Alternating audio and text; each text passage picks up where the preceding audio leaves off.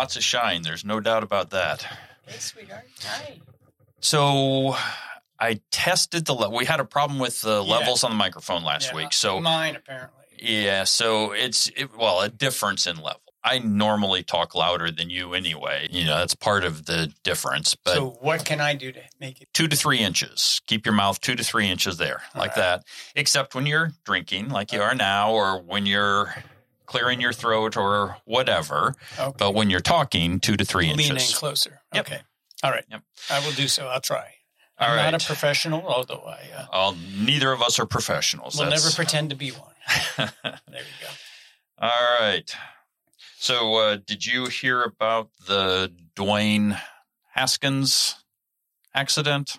Oh, the one that was hit by a truck? Yeah. Or a vehicle of some sort in Florida? So, 24-year-old quarterback or whatever. But I think that I am ready to put to bed the whole me getting angry at a driver thing.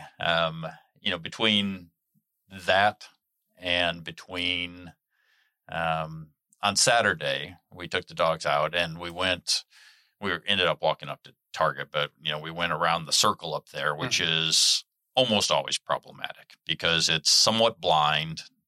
Drivers don't stop at the circle. They just go. And so we've run into lots of problems up there, but we got to the crosswalk and hadn't stepped into it yet, but a car stopped before we even got in the stopped and waited. And I thought, okay, this is the way. So we're going to put that whole thing to bed now, past it. We're going to assume the best of people and we'll go from there. I wouldn't do that either. I wouldn't assume the best. I would continue to be paying attention. Well, of course. Of course. Yeah, of course, as he stepped off. Okay. You ready to do this? Oh, for sure. I thought we were doing this. We are. I was recording. I saw. He's learning, I thought to myself. All right. Let's get started. The Thinking Knot is a podcast developed to help those who are trying to become better, a little bit better today than yesterday. It is an honest dialogue about the real-life challenges we each encounter as intention meets obstacle in the course of an everyday.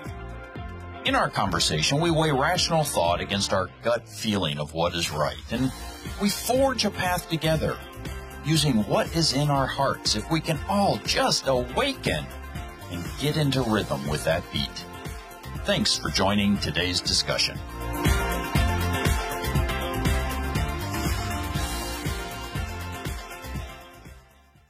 Hello and welcome to this episode of the Thinking Knot podcast. I'm Cap and I'm here with Charles to begin our conversation. I feel like the Ed McMahon to your great Karnak today, Charlie, because I hold in my hand 10 cards to divine the great wisdom that is in your noggin.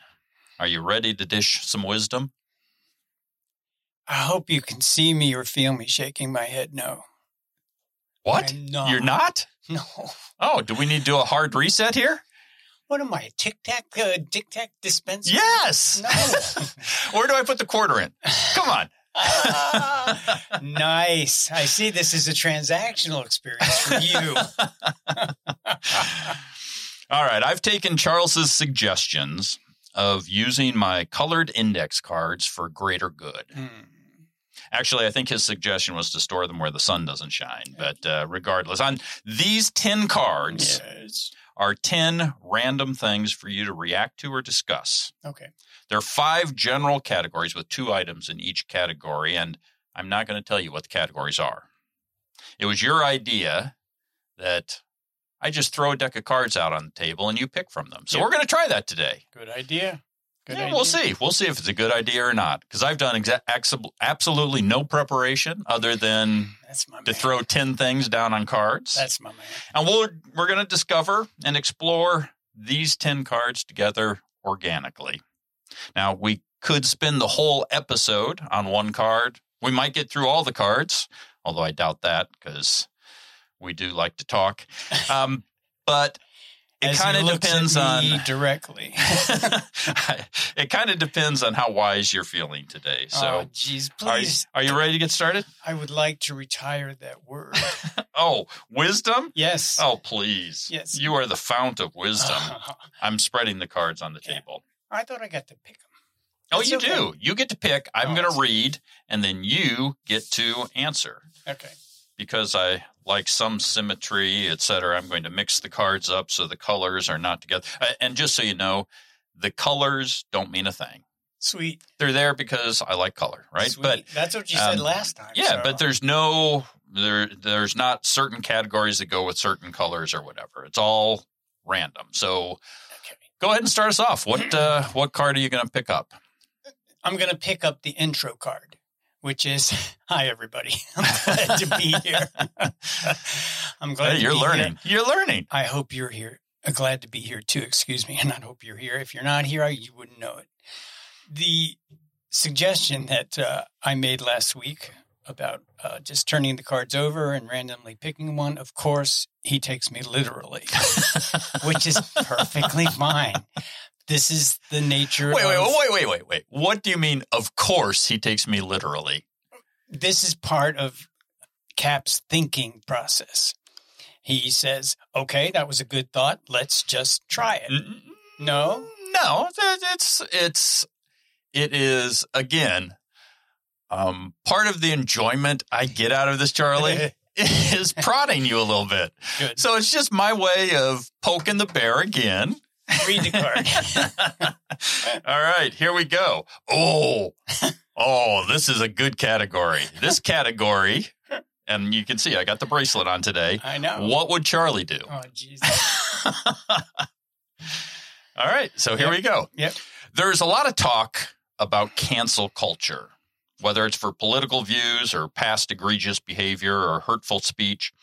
How do you handle situations where you love the artist, but you hate their actions? Do you stop watching Woody Allen movies, listening to Michael Jackson music, laughing at Bill Cosby comedy routines?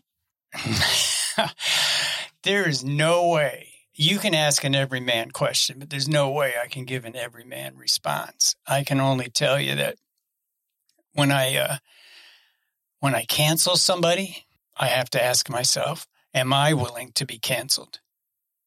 You see, because this is the golden rule. So before I decide what I'm going to act and say or do to you, I want to ask myself first, how would I react if somebody wanted to cancel me from something I said or did 20 years ago? Or today? Well, that'll happen regardless. I mean, I'm going to say something and somebody's going to want to go, I'm done with that guy. Right. And that's a form of canceling. Mm-hmm. You know, you change the channel, you flip a switch.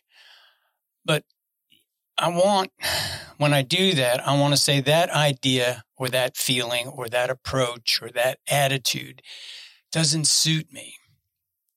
Now, some of the best books I've ever read from thinkers, they were horrible human beings, and they had beautiful, beautiful suggestions.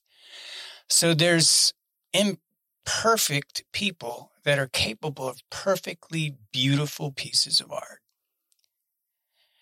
And so the flawed creator or the flawed individual is not the basis of the cancellation. What I would say to the individual is, you're out of alignment. You know, what you're writing about or what you're singing about or what you're talking about isn't what you're actually doing. And that out of alignment tells me that they're not really happy. You know, they've done something that's gotten them some fame or some fortune or something. But if I sing like a nightingale and act like something else that's less pleasant to the ear, then I don't want to cancel you. I don't want to say your song's terrible. I want to say, how do you connect those two? So that would be my answer, is not to cancel a person, but to honestly attempt to understand where's the disconnect here between what you're saying in this arena of your life and what you're actually doing in other areas of your life. Gotcha. That makes sense. I like the approach of first employing the golden rule to think about how you would feel in that situation. And I do think that we need to some degree separate the artist from the art, because there is beauty that's created by people who have made mistakes. And we're going to be dealing with this all day today. I apologize for those listeners. We have a lot of construction going on down the street. And when the trucks start beeping, the dogs start talking. So apologize for the background noise. Hopefully we can take some of that out in post-production, but I'm sure we're not going to be able to take it all out.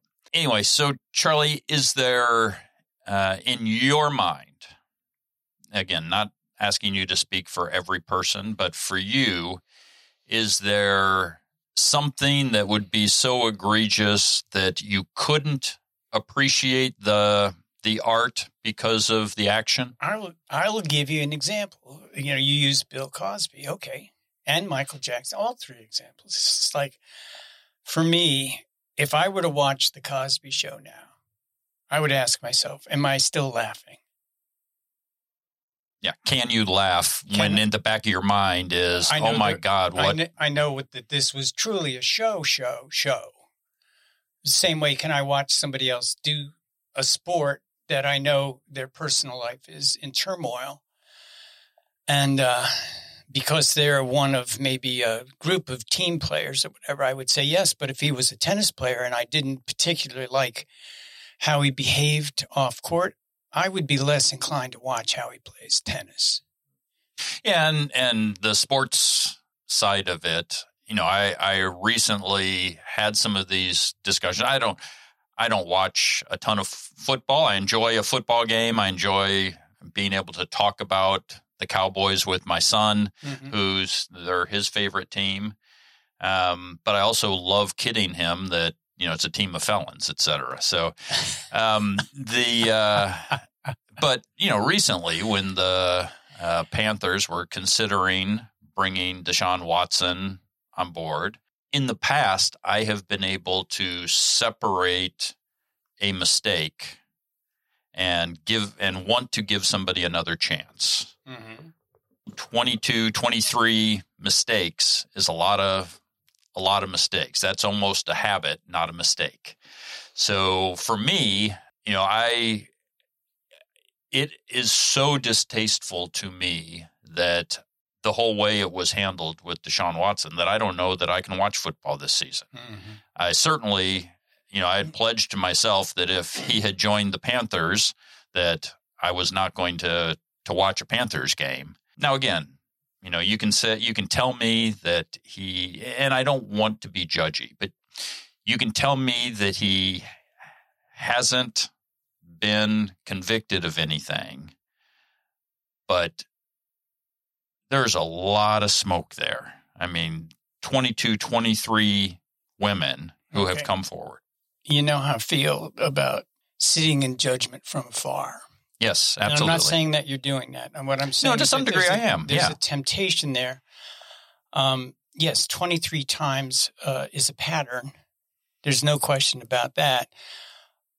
I had a pattern of a lot of mistakes, the same mistakes I've made. Not like that, but a mistake is a mistake is a mistake. If I'm stuck in some kind of emotional, psychological loop. So what I wanted to ask you, I put up my hand because nobody's asking you to hire him you don't own a football team, and so you're not a rabid Panther fan either. But if it has soured the business, like the people who own the football teams, they have a responsibility for the caliber of the individuals they're willing to pay. Yes. And they're making a decision that his football skills, they're doing a risk-benefit analysis. It's a business decision. Are his skills worth the baggage he brings? And every team right now is weighing that. You made a decision as if you were an owner of a team. No, he's not worth this baggage. As a matter of fact, I'm so upset with all that baggage, I think I'll stop watching football altogether, or at least for the most part. because they're making bad personal business decisions, and we can just feel the greed and the lack of I don't want to support them with my correct and money or eyeballs. All right, and this is happening with baseball. This is happening with other sports. We're beginning to realize that the profit model of business destroys human beings. It just makes them into cannon fodder for the business of making money. Yes. Unfortunately, that's often true. Okay. That being the case, I don't have any opinion on Mr. Watson. I would ask people who are running businesses to start remembering that character and behavior reflect on you as much as reflect on them. So if you're tolerating it and you're hiring them, you're asking us to tolerate that. You've given them your seal of approval. And we're looking at that going, hey, guys, get your act together over there, will you? Because that looks like you're running a circus. Good. All right. Why don't you pick another card, Charlie? I will indeed. Going with the fuchsia one. All right. This is actually from the category personal. Oh, geez. You know, we've had a couple of podcasts now, and we still don't know anything about you, Charlie. I tried to prime that pump a little bit last week. It went nowhere, so we just made a category out of it. All right, personal bio. You wrote. I've got a question. I've got specific questions I'm going to ask. So you wrote a book called Owning Ourselves and have a website by the same name. What do you mean by owning ourselves? Well, I certainly don't mean beating the heck out of myself. What I mean is honestly paying attention to what I say and what I do and how I feel, and not thinking that it's because of something out there. So is it an accountability statement? Is it a being present statement? Is it, as you talked about on a previous episode, awakening? Or is it all of the above? He just nodded and I nodded. And of course it's all of the above and probably more than that. But it is a sense of responsibility that isn't about getting punished. It's a sense of leaning in to ask ourselves, did I like that? Did that grow me? What did I learn, if anything? And if I'm doing that, if I'm owning my own walk, I'm not worried about how much crabgrass you have in your yard, and I'm not worried about anything other than how am I behaving and interacting with the world today, then I'm owning myself. And whatever else happens around me, I'm paying attention to, but I'm not taking responsibility for what you did. I'm paying attention to how I respond, not react. If I react to you, it's because it's strictly physical. I mean, you did something and I reacted. But if I'm in a conversation with you or in an experience with you, I want to be responsive to you, sensitive to you, aware of you, as much as I am aware of my own self. And that, when you're paying attention to you and I'm paying attention to me, we start to have the idea that, oh, he's not going to blame me for what he's feeling, and I'm not going to blame him for what I'm feeling. I'm going to say, when you said that, I felt this. Now, I'm not telling you you did that, but you wouldn't know what I felt unless I told you. Unless you told me, right. So when you say something, you know what your intention was when you expressed whatever it was, but you don't know how it landed. From your lips to my ears and my understanding or my feeling, there's a lot that can go on you know nothing about. So that's what I mean by staying present. If I say something and I'm looking for there's nonverbal cues, there's verbal cues, there's lots of things that happen in a blink when we're having a conversation. Do you drop your eyes? Do you roll your eyes? Do you give me the finger? There's lots of things that happen. But if I'm just like talking, and you're there like, what the is that man trying to say? Oh, yeah, and you bleeped me twice last week. At least twice. I know. I thought this was like an adult conversation. But regardless, obscenities, I feel like Lenny Bruce. I think they're just words. If they hurt, look at what hurts. Don't blame the word. Look at what it's touching and talk about that to someone, even if it's someone who used that word. When you use that word, this is what it relates to me about. And I wouldn't know that either. Like I had a childhood experience around that word, or I had something else around that word that I don't know. That word to me is just like, part of a joke. And for you, it's just like, we've come to know it as a trigger. That's the contemporary way. It gives you an emotional jolt or a psychological jolt. And as such, you will react as if I hit you, like physically. You will you'll give a startle reaction. And then you'll generally come out swinging, because that's what we do when we think we've been attacked. We defend. And the best defense is usually a good offense. Yeah. So, interesting tangent. I'm glad you took it. We'll need to get back to what we were talking about, but since you took this tangent, so it's only a tangent to him. For me, part of caring about others is caring what they feel. And if I not hurt somebody, but if I offend somebody with something I say, I'm fine telling them, well, that wasn't personal. You shouldn't be offended, et cetera, right? But I don't want to be. But that has nothing to do with bleeping you. Just so you know, what I bleeped you for, or what you were bleeped for, has all to do with how a podcast eventually gets distributed. And marking a podcast as explicit has some connotations that may limit the audience, et cetera. You're considering things that I have not even ever thought about. I know, and we should have had that conversation, but instead okay. I just bleeped you. Okay. And he has full editorial, what do I call it? Privileges, and final privileges, by the way. The idea that there's an offense given that wasn't intended.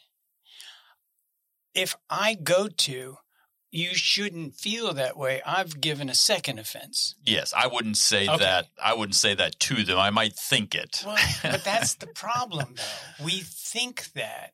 And if I don't say it, then it doesn't matter.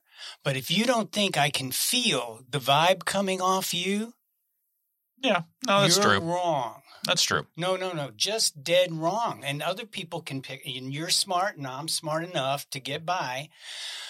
But other people pick up on that vibe too, where they can just tell they don't have my interest, or I just felt, they just could tell that what they just said didn't land. In some way, it's another form of non-caring, which is problematic. I shut down.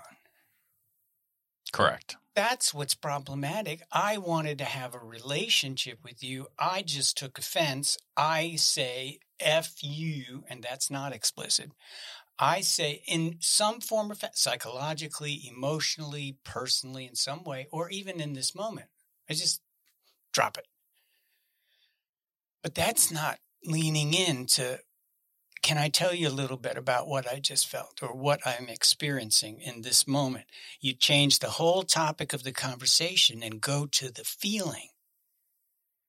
And then you can get to know each other a little better.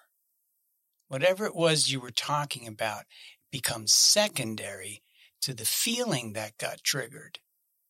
Not because you want to fix it, but because you want to know them better. Tell me a little bit more about that. How long have you been hurting from that? Just follow up. get to know them. And that means that I get a better relationship with you. Now, some people go, I don't want to go there because it hurts too much. And that's really understandable too.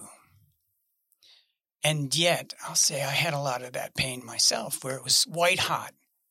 And all I could do was get close, and then I'd get too hot and back away, but I don't run away.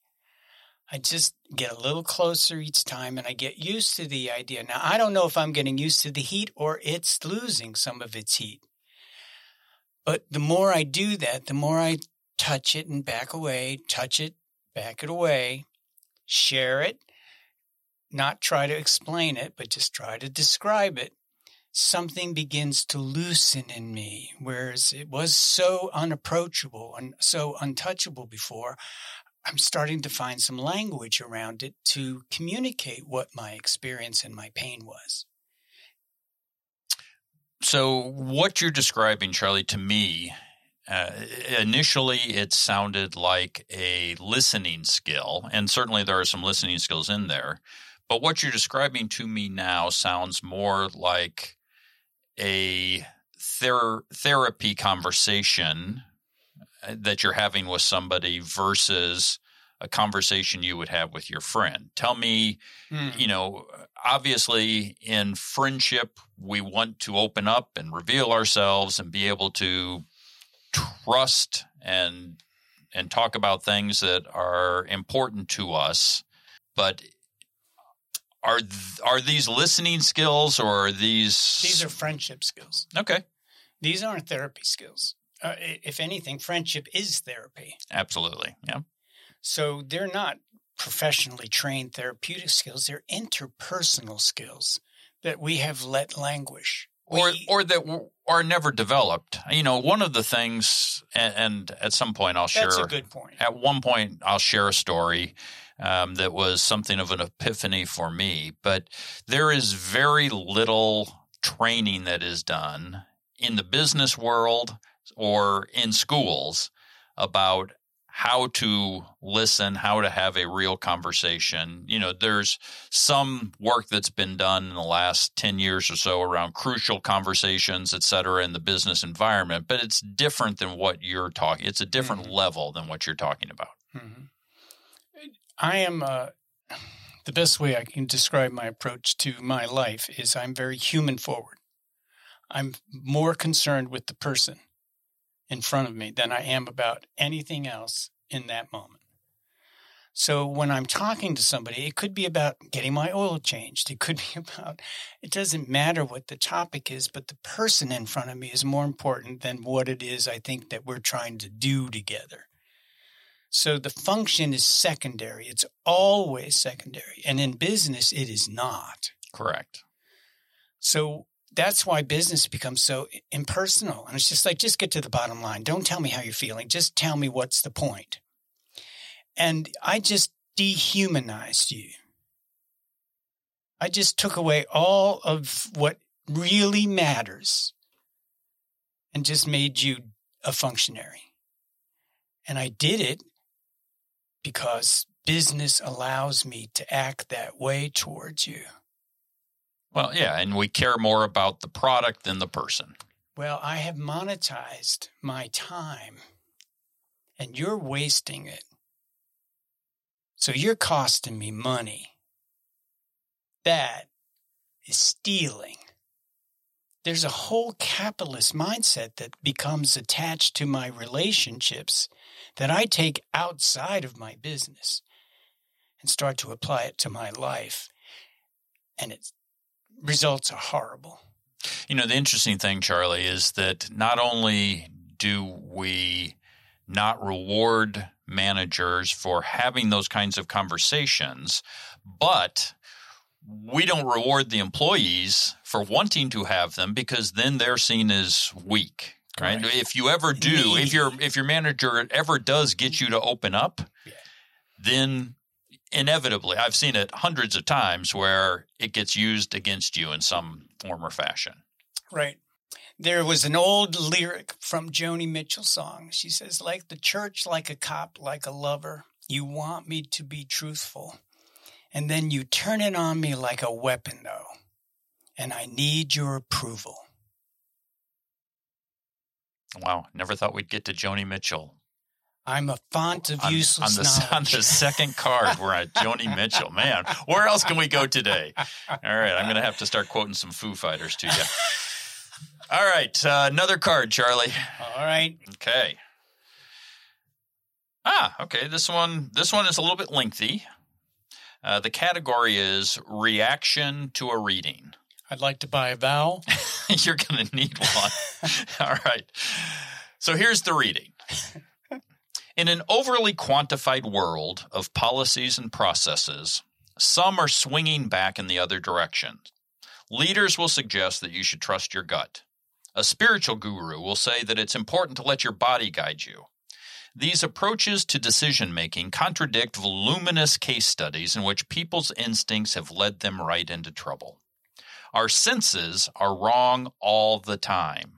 As animals subjected to the slow force of evolution, we have developed all sorts of heuristics, biases, and emotional responses that might have worked well on the savanna, but are totally counterproductive in today's world.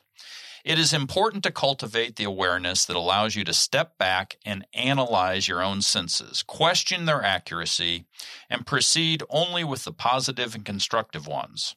Sure, it's tempting to throw discipline and order to the wind and go with what feels right.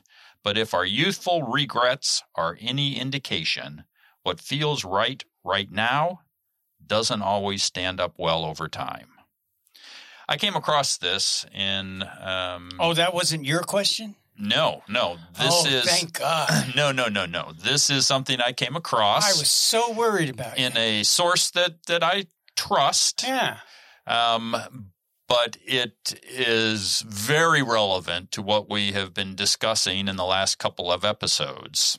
And, some of the comments I've gotten back to the few people that we've shared the episodes with so far, we're really struggling with this concept of giving up thought. How can I overcome my base reactions if I don't think through them first? So you don't have your glasses on, so me handing this to you won't matter, but happy for you to react to that. And I guess initially tell me why you reacted so enthusiastically that wasn't something I wrote. It's a thinking man's question. This is just loaded. Oh, yeah. It was a philosophy book that I read it in. Oh, it's just loaded with presumptions, and it's a leading question. It's taking you right to where it wants to take you. This is not an open-ended question. This is a pejorative question leading you to believe that if you step back and analyze your own senses, what in the world do I need to analyze my hearing? Did I hear that or not? Oh, what decibel level do I recognize? What pitch level what kind of analysis do I need for my savanna hearing? That's my senses. Everything else is what I think about what I just heard, what I think I just smelt, what I think I just tasted. But my senses don't need analysis. And then I take my analysis. I like that. Therefore, I want more of it. That's a thought. My body didn't say, you need more sugar. My body said, ooh, sugar. My mind said, yeah, sweet. Sweet's good. That's a thought. That's a judgment. Sweet is a taste. Me likey is a thought. And then I start leading my life not on my senses, but on what I think I want, what I think I like, what I think I need, and I tell myself it's just instinct. That's an interesting way to get out of. So, I'm sorry, let me interrupt you here. Go ahead.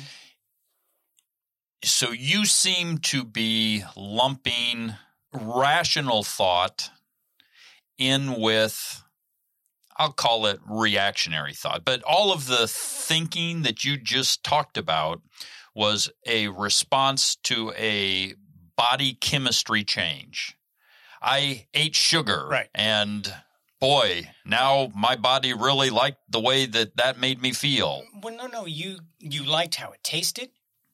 Yeah, but my rational mind tells me, wait, allow me to finish. My rational mind tells me I shouldn't eat sugar all the time. I know better. Science has told me that sugar isn't good for me in large, repeated quantities. Okay, I'll tell you what tells you that. The scale. The scale tells you that. I don't know. My belt tells me that. My lack of breath when I go upstairs tells me that. And the articles I've read on are just thinking and giving you confirmation for what your actual experience is. Like if I eat too much of this, I get sick or I get fat or just something changes in me that I should pay attention. There's a cause and an effect. I drink alcohol, I feel different. I eat sugar, I feel different. I have an allergy to shellfish and I eat a shrimp, I feel different. It was a very tasty shrimp. I feel very different. My point here is that the difference between having a sensation and having a thought is happening so fast, we call it a reaction. But I've actually processed that entire experience in like nanobites really, really quickly because I'm familiar with sweet. I've already told myself I like it. You give a baby a lemon or you give a baby something and you'll just see a reaction. You don't necessarily know good or bad, liked it or didn't like it.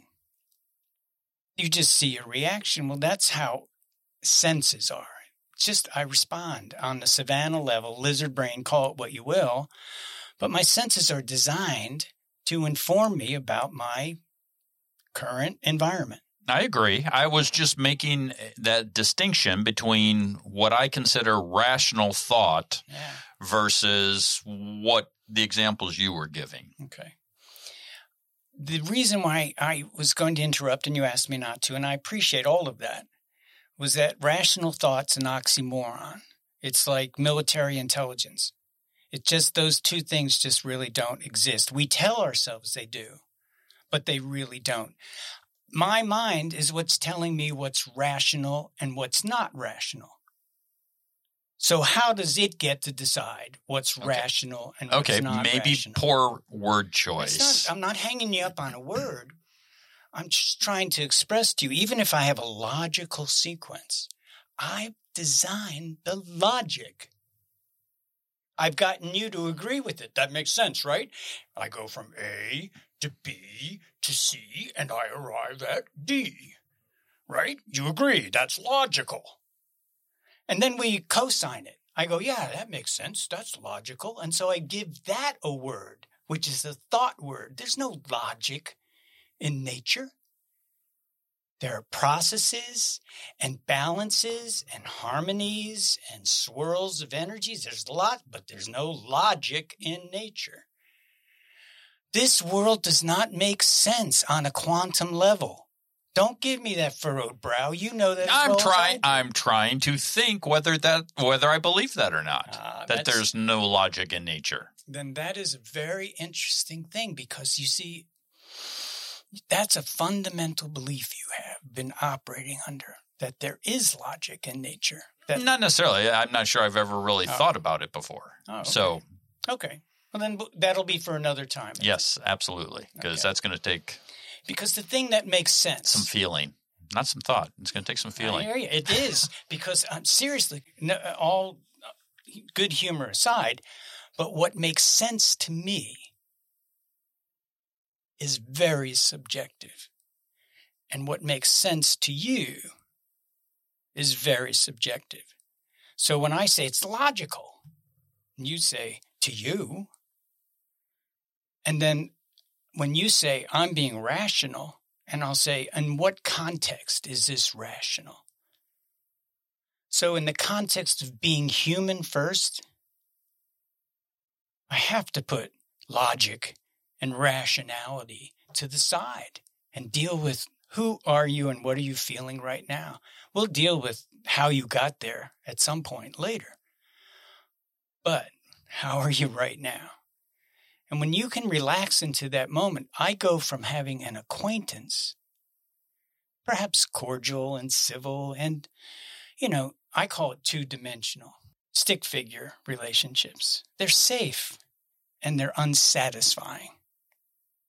But when I start to get into 3D relationships where I open up a little bit about what I'm actually feeling or how long I've thought something or how long whatever, I start to get into the place where I'm sharing more of myself. And that's what I'm longing to do in this world, is share more of who I am, because connection makes life what it needs to be for me, for you too. Love, that's what connects us. It's just love, respect, appreciation, wanting to pitch in. That's all love.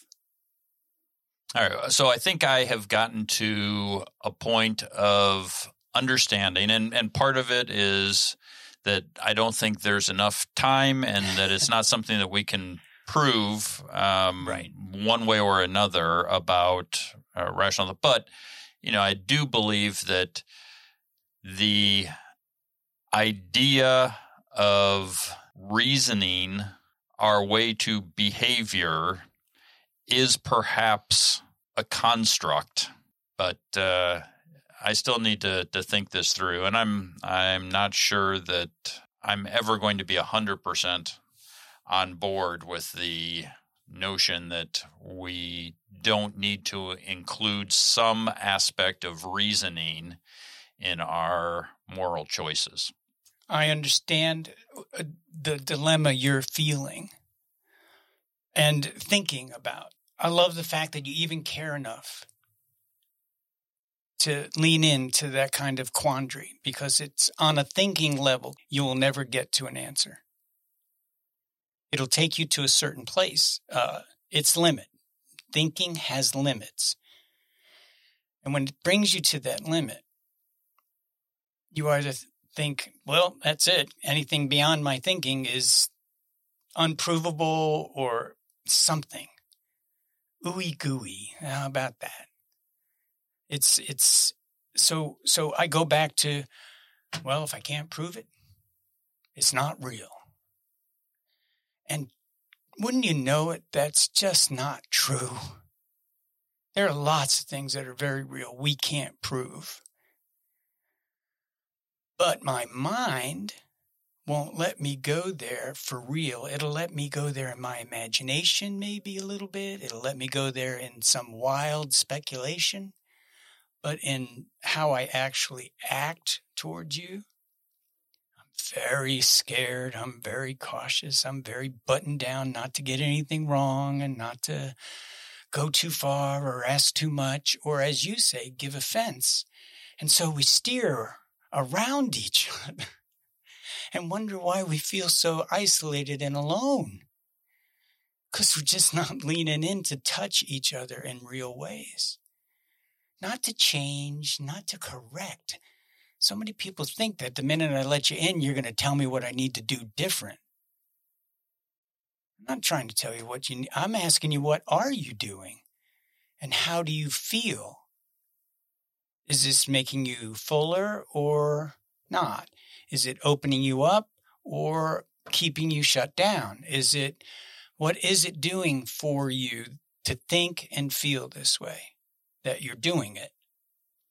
And a lot of times, I don't know. That's just how I do it. And then I just tease that out a little bit. How long have you been doing that?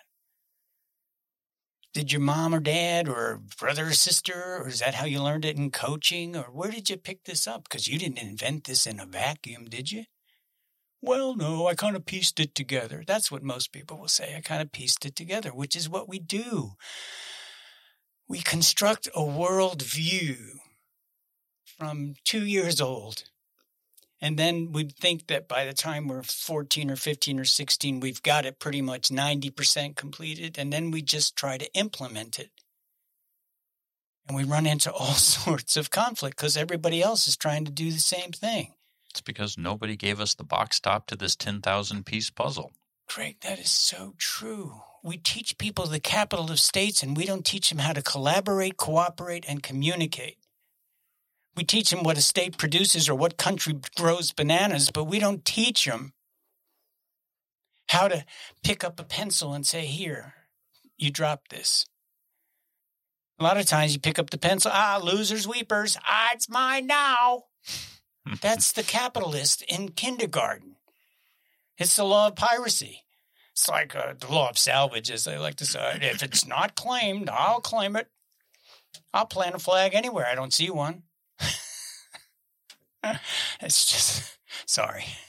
That's all right. That's all right. Sense of humor. I'm sorry. All right. All right, Charlie, why don't you pick another card? All right. One more for today. Wait a minute. I got to pick a color I haven't picked. I haven't picked a green. Okay. All right. I don't know if it's actually a green. He's more precise about this, but this is greenish to me. Okay. So we may actually do two cards. Now that was a spit take. No, but this is a two-parter. I just got baited. I don't want green. I don't want green. Sorry, you already picked it. All right, this category is current event. Okay.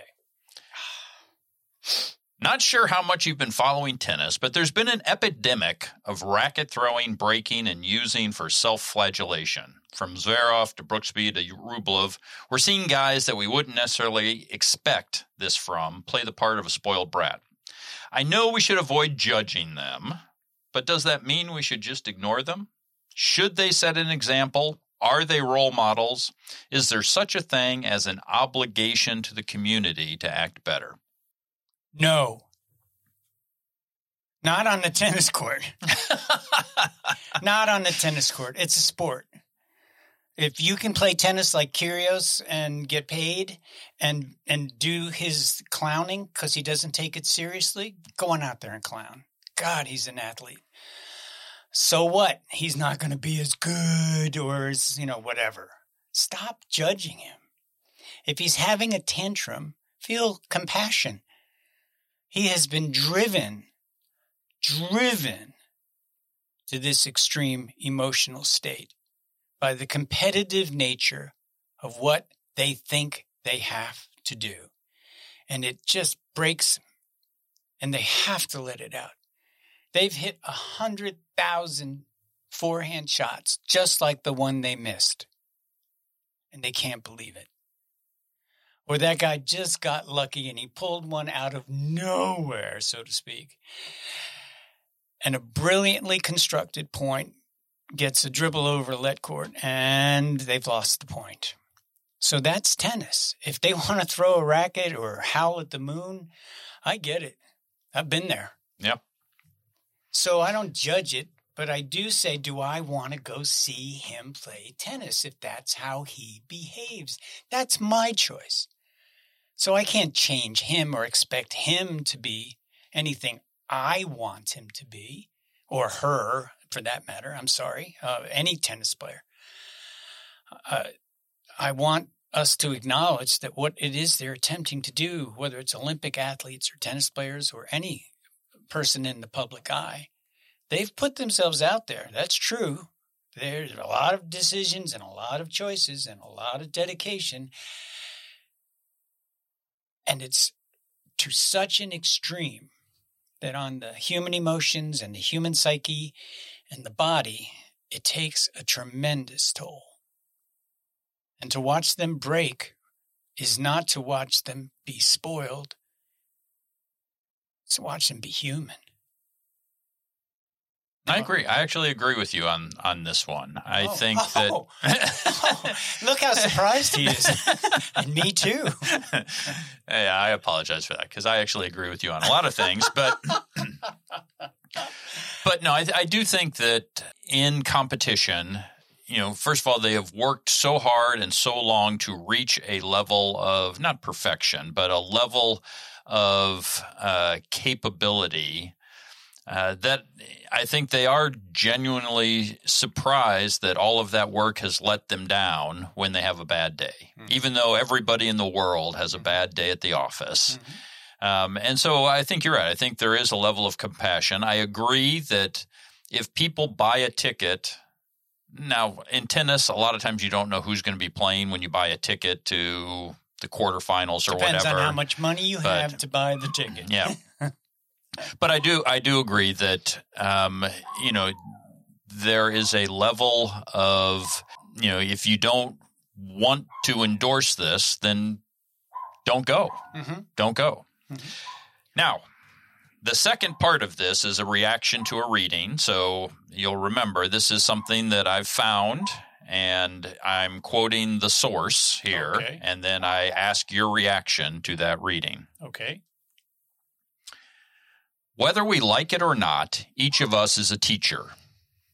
The ways in which we act and speak portray to those around us, especially the impressionable, what we believe in and value. We are teaching the world who we are every day by our choices, and quite frankly, we hope that no one is really paying us too close of attention. You're smiling. Yeah, I'm smiling. Of course I'm smiling. Why? I'm familiar with the words. I'm familiar with the feelings, and I'm familiar with trying to live that way. Yeah, I got it off your website. It was something you wrote. I didn't know where you pulled it from, but I knew it was somewhere out there. Then I had inked those words or that feeling. It is not a pass-fail. It's not a test. When I show up and be who I am, I'm not trying to impress you. So what would be the point? Because I don't even know what would impress you. I don't know if my sense of humor would impress you. I don't know if my bank account would impress you. I don't know what would impress you. So the only thing I can do, if I really want to be honest, is to show up being me. If you like that, or if something about that impresses you, I will dissuade you from being impressed. But I will appreciate if you like me. But there's nothing impressive about me any more than I find impressive about you. Because your goodness and your humanity are just as sparkly as I want mine to be.